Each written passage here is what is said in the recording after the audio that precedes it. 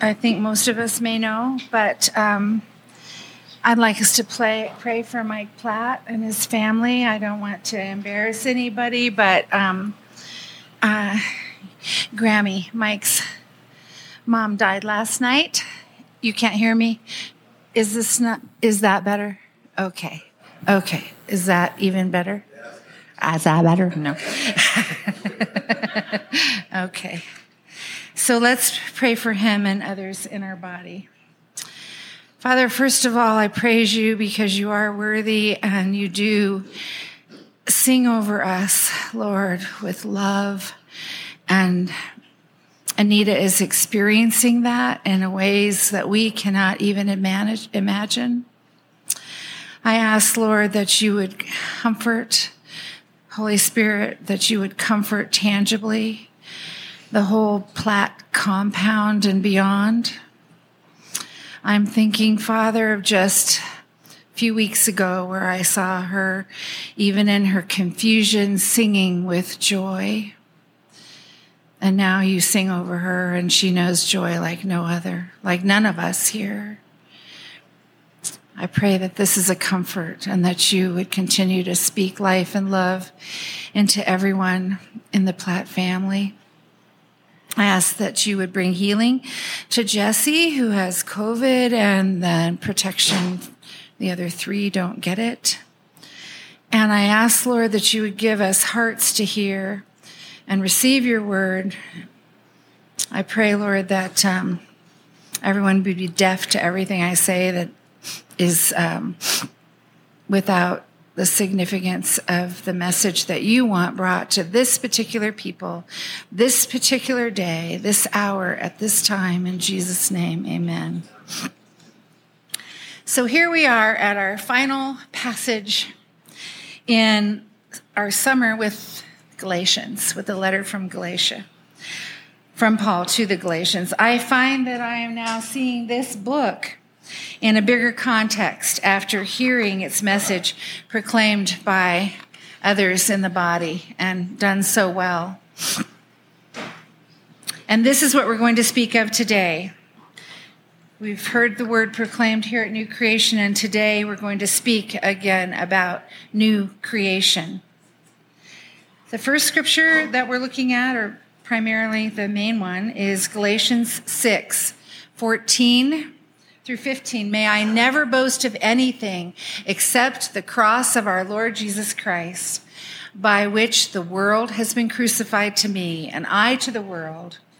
For neither circumcision nor uncircumcision is anything, but a new creation is everything.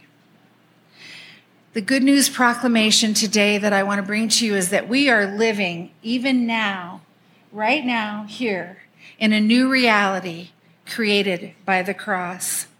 We are a new reality, whether or not we recognize it.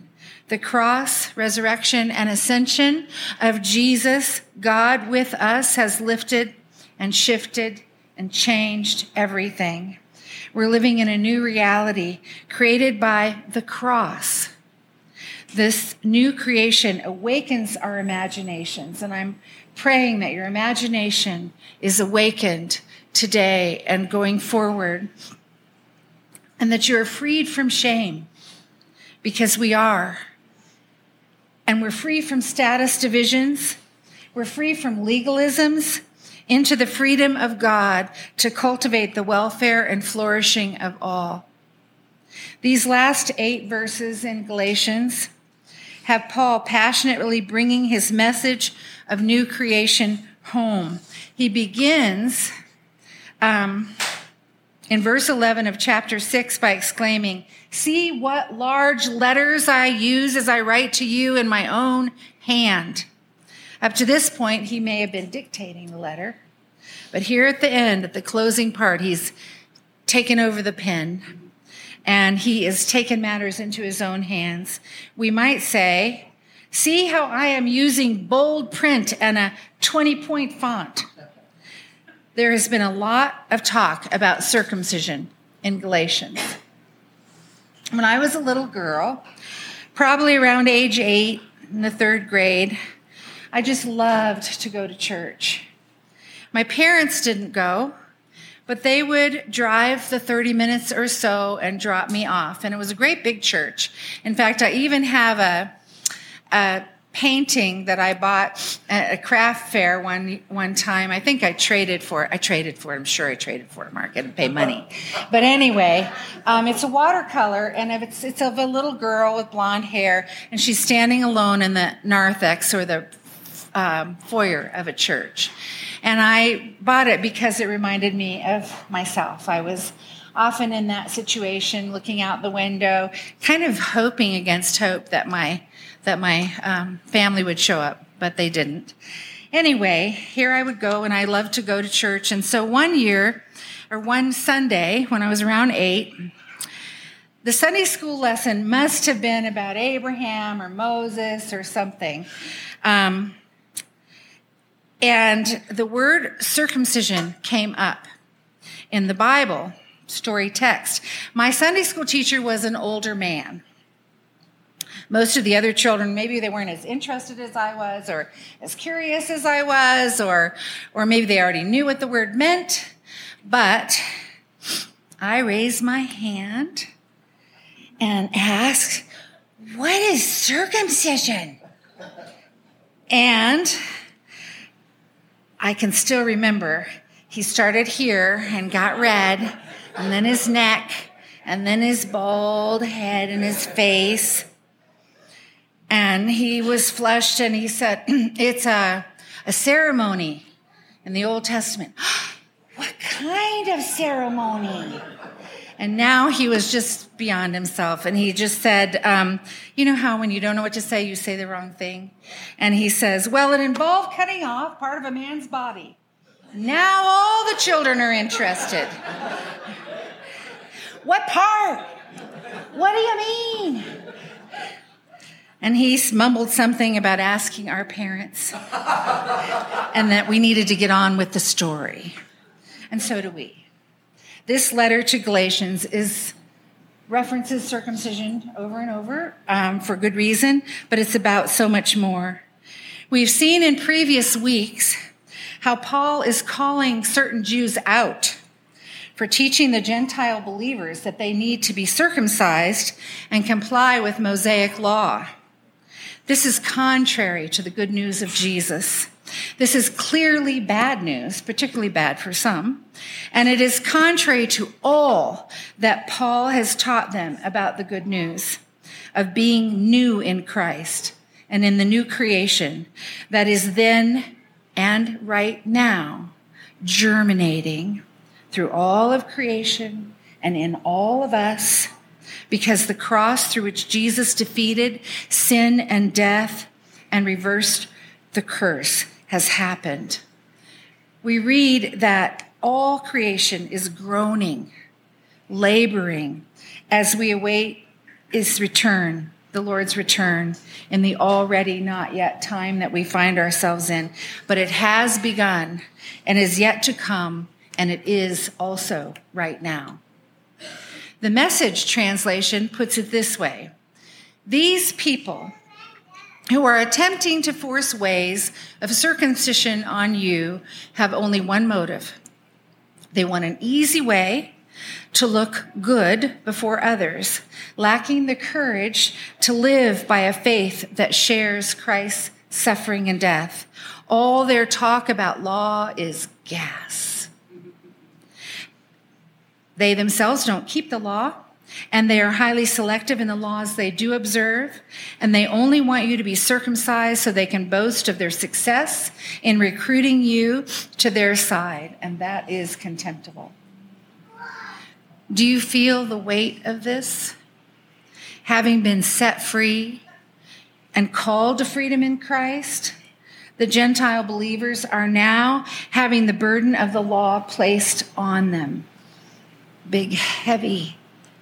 When I keep thinking about it, I kept thinking about, you know how when you go to get an x-ray and they put that heavy thing on you? It's like that. I just feel like it's a burden. It's heavy. And they live in the hot desert, so that's worse. But this is still happening. This happens still. Perhaps you've experienced it in the myriad ways that religiosity just worms its way through theology, through the church. And it still happens today. When I was 16, my family moved from Ohio to Arizona. And when the school year began, I was invited by a classmate to attend a little holiness Pentecostal church. There I met Mark, but that is another story. I still love Jesus just as much as I did when I was a little bitty girl, and I was very serious about my faith. And though I was not unfamiliar with Pentecostalism, this little holiness church, the Church of God of Prophecy, was very different. As a teenager, I dressed like most teens did in the mid-70s, 1970s, in mini, or maxi dresses, or in bell-bottom jeans and peasant tops. I loved Jesus, and he loved me, and I accented with turquoise rings and beaded necklaces and earrings, and Jesus liked my style. I know he did. I felt it.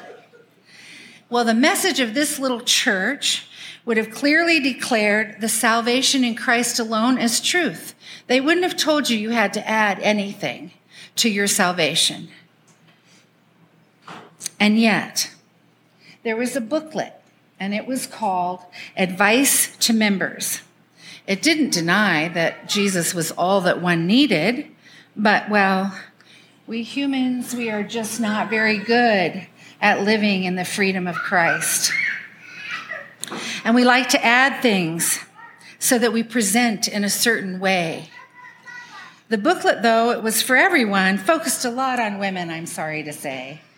So we weren't supposed to color our hair. We weren't supposed to wear any jewelry. We were supposed to dress a certain way. And the only jewelry allowed for men or women was like a wedding band. No movies, no dancing, no fun. And on and on. And since I didn't grow up in it, I was marginally affected. But Mark grew up in it. And he had a little more difficult time. He struggled to enjoy his class ring.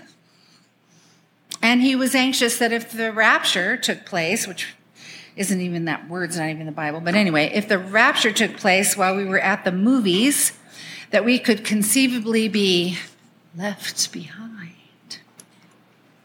This is no small thing. It's a serious thing. It's a bondage. It's a burden. And it can be difficult to extricate oneself from legalism, especially if you have grown up in it. Perhaps after having been called to freedom, you too have had similar experiences of bondage and burdens placed on you concerning what a good Christian does, what a good Christian says, what a good Christian looks like. And Paul is having none of it here. He denounces, and earlier in the book, he even curses any teachings that deny the new reality that we have in Christ Jesus for individuals and for the new creation through the cross, resurrection, and ascension of Christ. The gospel works from the inside out. The gospel works from the inside out. Christ in us, Christ in our church body here, together at New Creation, which is so aptly named. Legalism, nationalism, not being woke, whatever, those things won't work. They won't work. Because of the cross, everything is changed, though. Christians are free. We are free to enjoy the world, to love God and to love others, to live in community because we need not fear the world. I'm going to say that again because there's a lot of fear going around these days. We need not fear the world and we need not worship the world. Either one. We are living in a new reality created by the cross, and we must allow our imaginations to be awakened to what this means. We must pray that the Holy Spirit will awaken our imaginations to what this means, and we must cast off the encumbrances to our faith. We are free of shame. We're free of shame. We are free of status divisions. Paul goes on to declare, for my part, and this is from the Message, I am going to boast about nothing but the cross of our Master Jesus Christ. I have been crucified in relation to the world, set free from the stifling atmosphere of pleasing others. Do you feel that? You've been set free from the stifling atmosphere of pleasing others. You've been set free from trying to fit into the little patterns that they dictate. Can't you see the central issue in all of this? And this is Paul saying, it's not what you and I do, submit to circumcision, reject circumcision. It's what God is doing. He is creating something now and then and right into the future, something new, a free life. Now, the word boast, where Paul is saying, I'm going to boast about nothing but the cross. The word boast in our time can have negative connotations, though there doesn't seem to be any shortage of boasting. But we often contrast it to humility. But in the shame versus honor culture of Paul's day, or I could say the shame versus honor culture of politics today, I could say the shame versus honor culture that goes on in some churches still, boasting was a different thing. In Paul's day, boasting could increase your status or honor. In other words, you're kind of pointing out. Remember, Paul has said before, I knew the law better than anybody, he's educated, he's a Pharisee among Pharisees.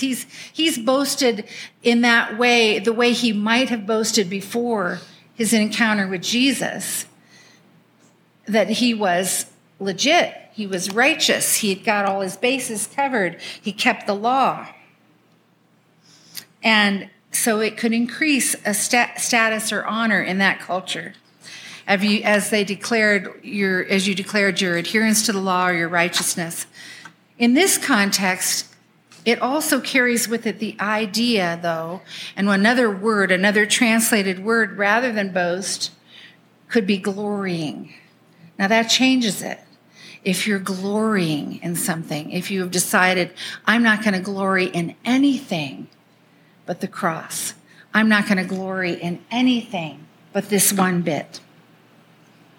I can wear my beads with joy and delight because I glory only in what Jesus has done, because we are a new creation. Paul boasts, Paul glories in the cross and resurrection. He doesn't boast about Jesus raising Lazarus from the tomb.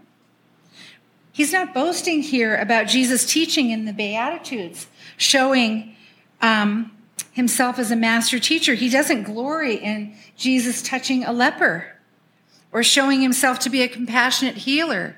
He's not glorying in any of those things here. Paul certainly knows these things. He certainly appreciates these things. His life of faith is enriched by these things, but he glories in the crucifixion. He glories in the fact that Jesus entered the stuff of our ordinary lives, where light and shadow mingle, where good intentions and selfish impulses struggle, where hope struggles with despair, where racism and evil exist, where we lament and grieve and suffer loss, where life isn't fair and things don't always work out for the best. Paul glories in the cross that has changed everything, where freedom is born anew, where God resurrects. The cross is empty. The tomb is empty. New creation is happening right now. It's on the move. It's in our hearts. It's in our bodies. It's It's in the trees. It's in the earth. The new creation is moving because of what Jesus did on the cross. Imagine what it means to us. Imagine what it means to you in your body, in your heart, in your mind, and in our fellowship here at New Creation. Imagine what this means to us as families, as friends, as individuals.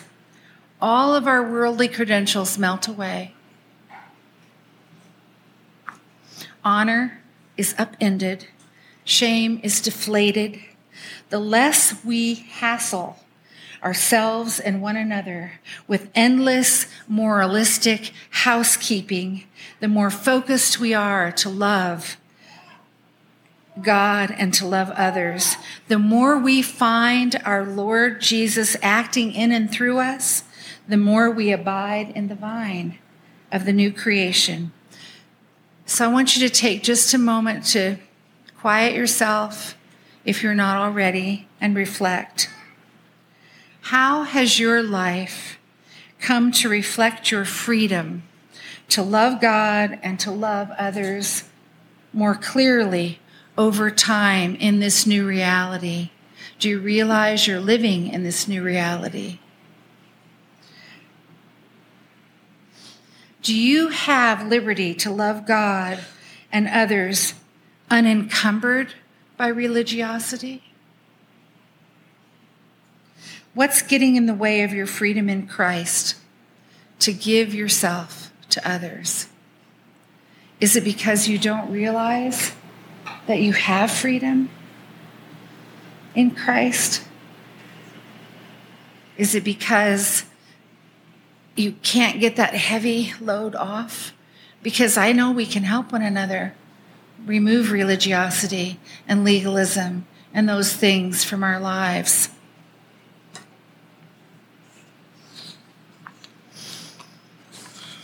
I'm going to pray. That's all I've got so far. Thank you, Father, for your word and your life, Lord Jesus, for becoming one with us.